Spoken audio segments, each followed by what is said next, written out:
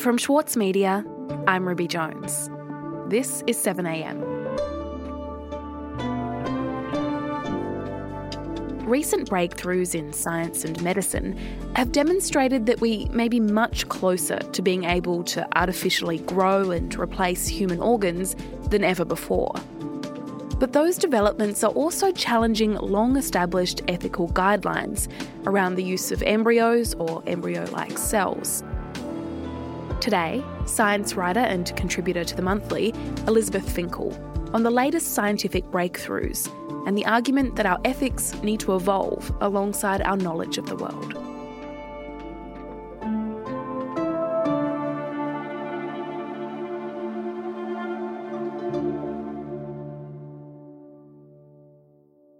Elizabeth, you're a former biochemist and you've written extensively about stem cell research and about embryo science. If you were to begin explaining the importance of those fields to me, where would you begin? So I think most people have heard of stem cells, embryonic stem cells. They're like this magic putty that you can mould into any kind of body tissue. So many of the diseases we suffer as human beings are because body tissues fail.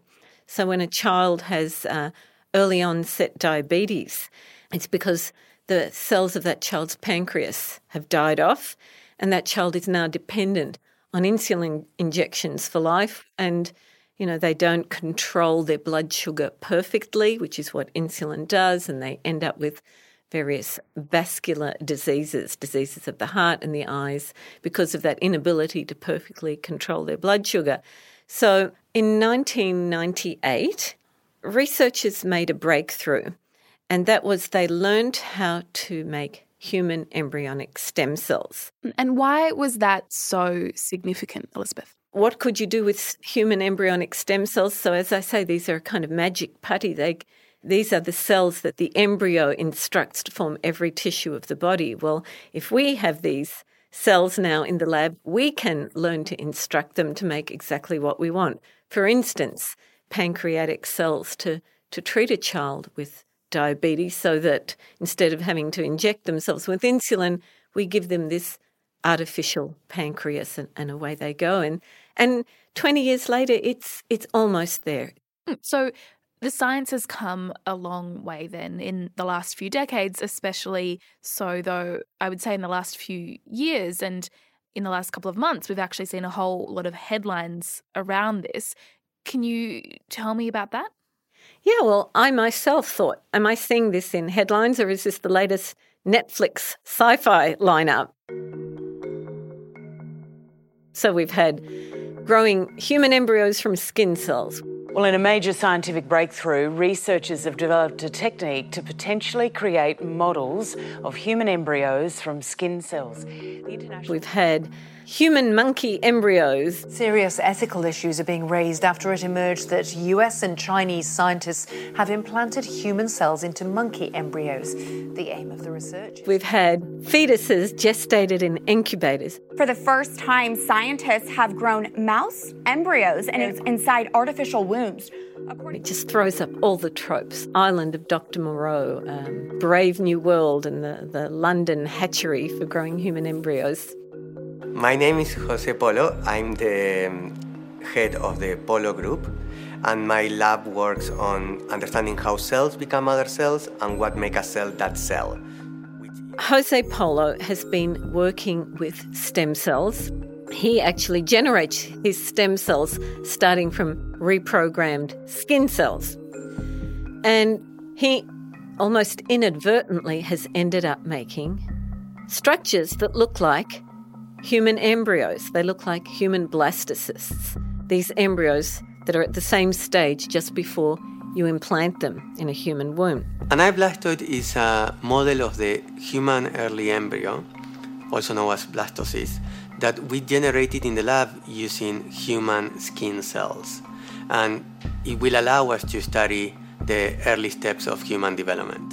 So he published a paper on them in March, showing that they, in many important respects, carry all the same structures that a normal human embryo does. And that's important because he wants to use them as models to study this very mysterious period of human development when the embryo is forming its body plan.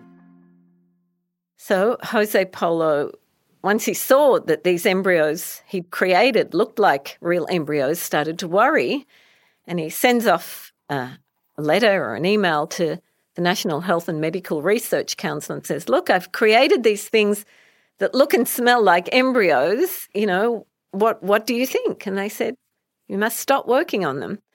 You need to get a license like anybody else who wants to work with human embryos.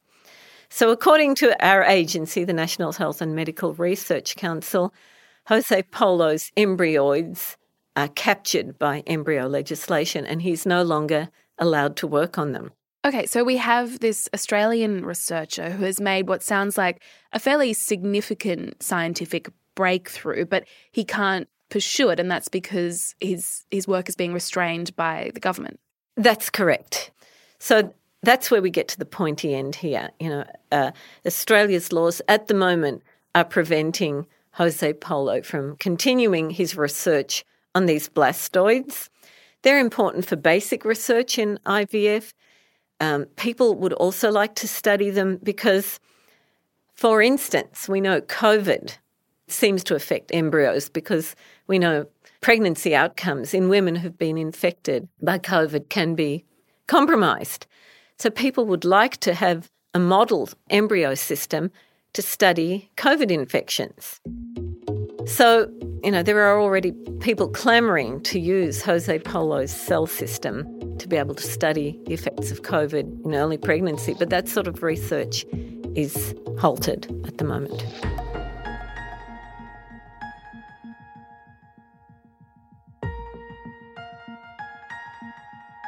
We'll be back in a moment.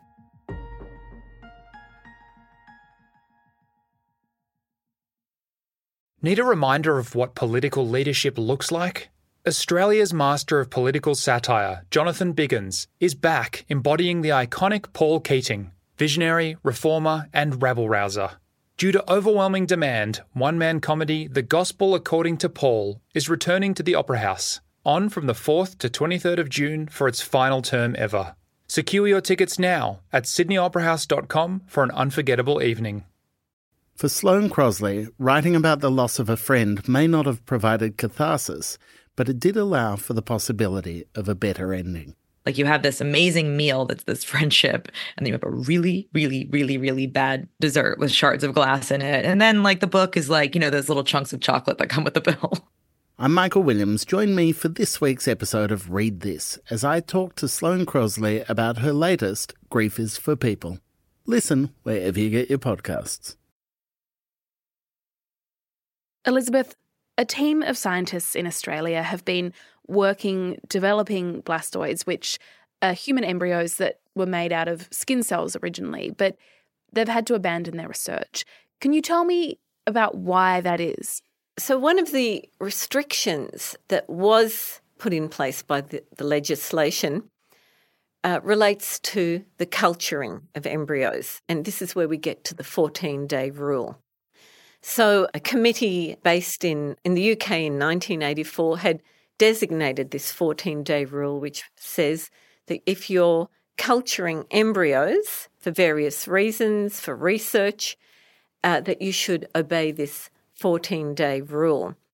So this rule that says that you can't culture an embryo for more than 14 days, where does it come from?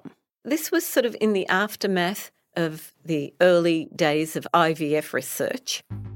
So all of these things were breakthrough, exciting, but also came with a lot of criticism from those groups who really felt that this shouldn't be the way you would do things. When people were just starting to be able to culture human embryos, and people started to be alarmed. Well, you're growing human embryos in the culture dish, where could this lead? Most of us think of the sci-fi trope ahead of, anything else, the reality of what's going on. But people were alarmed, so this British committee had to put a limit on it. and simple. I mean, everybody can count to 14, because by that time we decided that this was a matter not just for medical guidelines, but for legislation. And the law, above all things, needs certainty. But arguably, it was a philosophical limit, and it was fairly arbitrary. And so I think now we've reached another point. The technology is now butting up against this 14-day rule and saying, well, let's examine this again in terms of what are the benefits we might gain by allowing people now, because they can, to culture embryos to 14 days and possibly beyond. So what could we gain from doing that? But are there risks to removing this 14-day rule? You spoke about it more in the kind of science fiction terms and the arguments that we might have heard back in the 80s when it was put in place. But are there real ethical concerns that need to be taken into account now?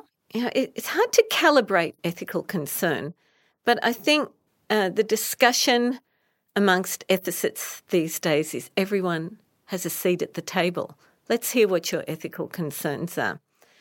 And they will all be different. They will be different from a Roman Catholic than they are for somebody sitting in a wheelchair or somebody whose child has a terminal disease.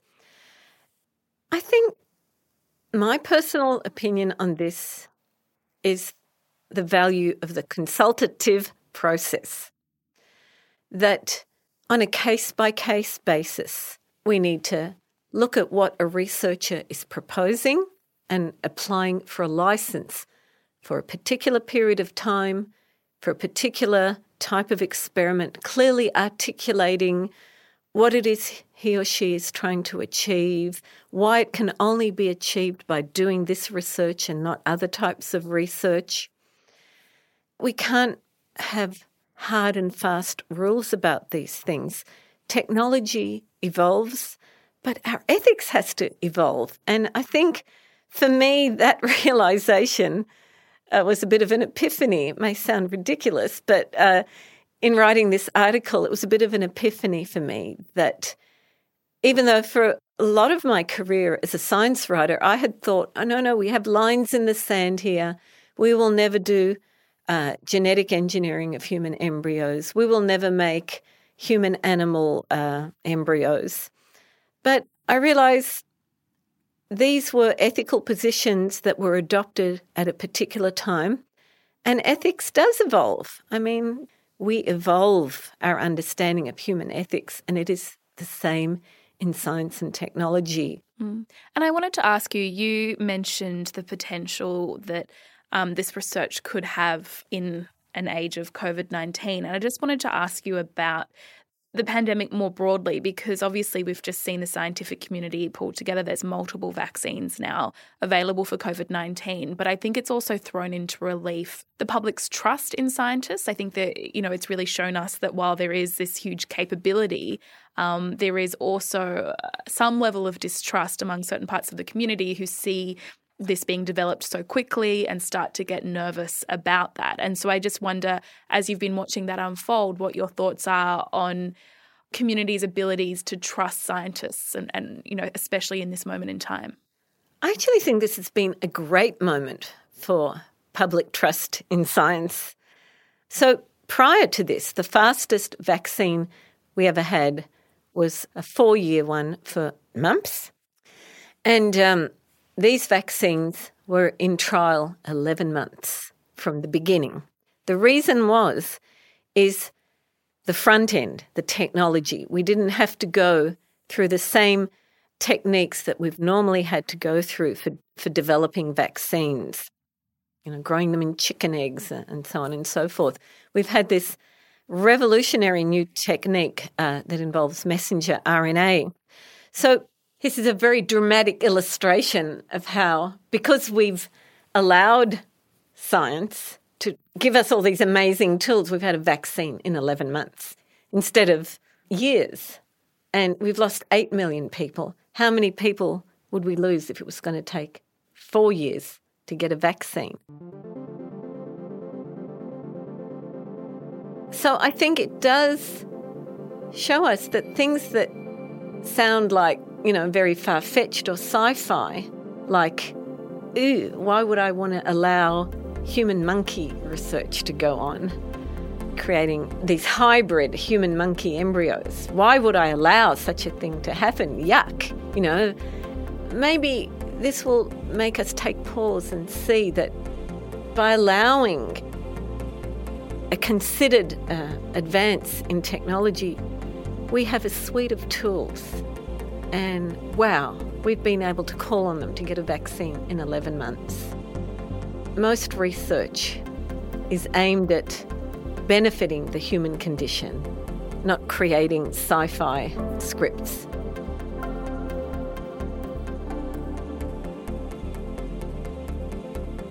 Elizabeth, thank you so much for your time. My pleasure.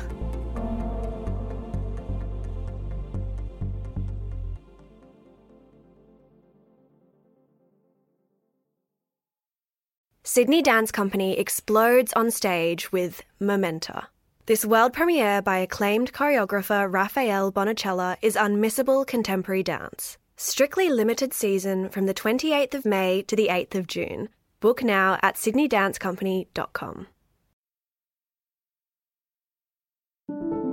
Also in the news today, Sydney's COVID-19 cluster has grown to 9 after 2 more cases were reported on Sunday. Masks have been made mandatory indoors in 7 local government areas, as well as on all public transport. And the Victorian government has announced that clinical trials of Australia's first locally produced mRNA vaccine will begin in October. I'm Ruby Jones. This is 7am. See you tomorrow.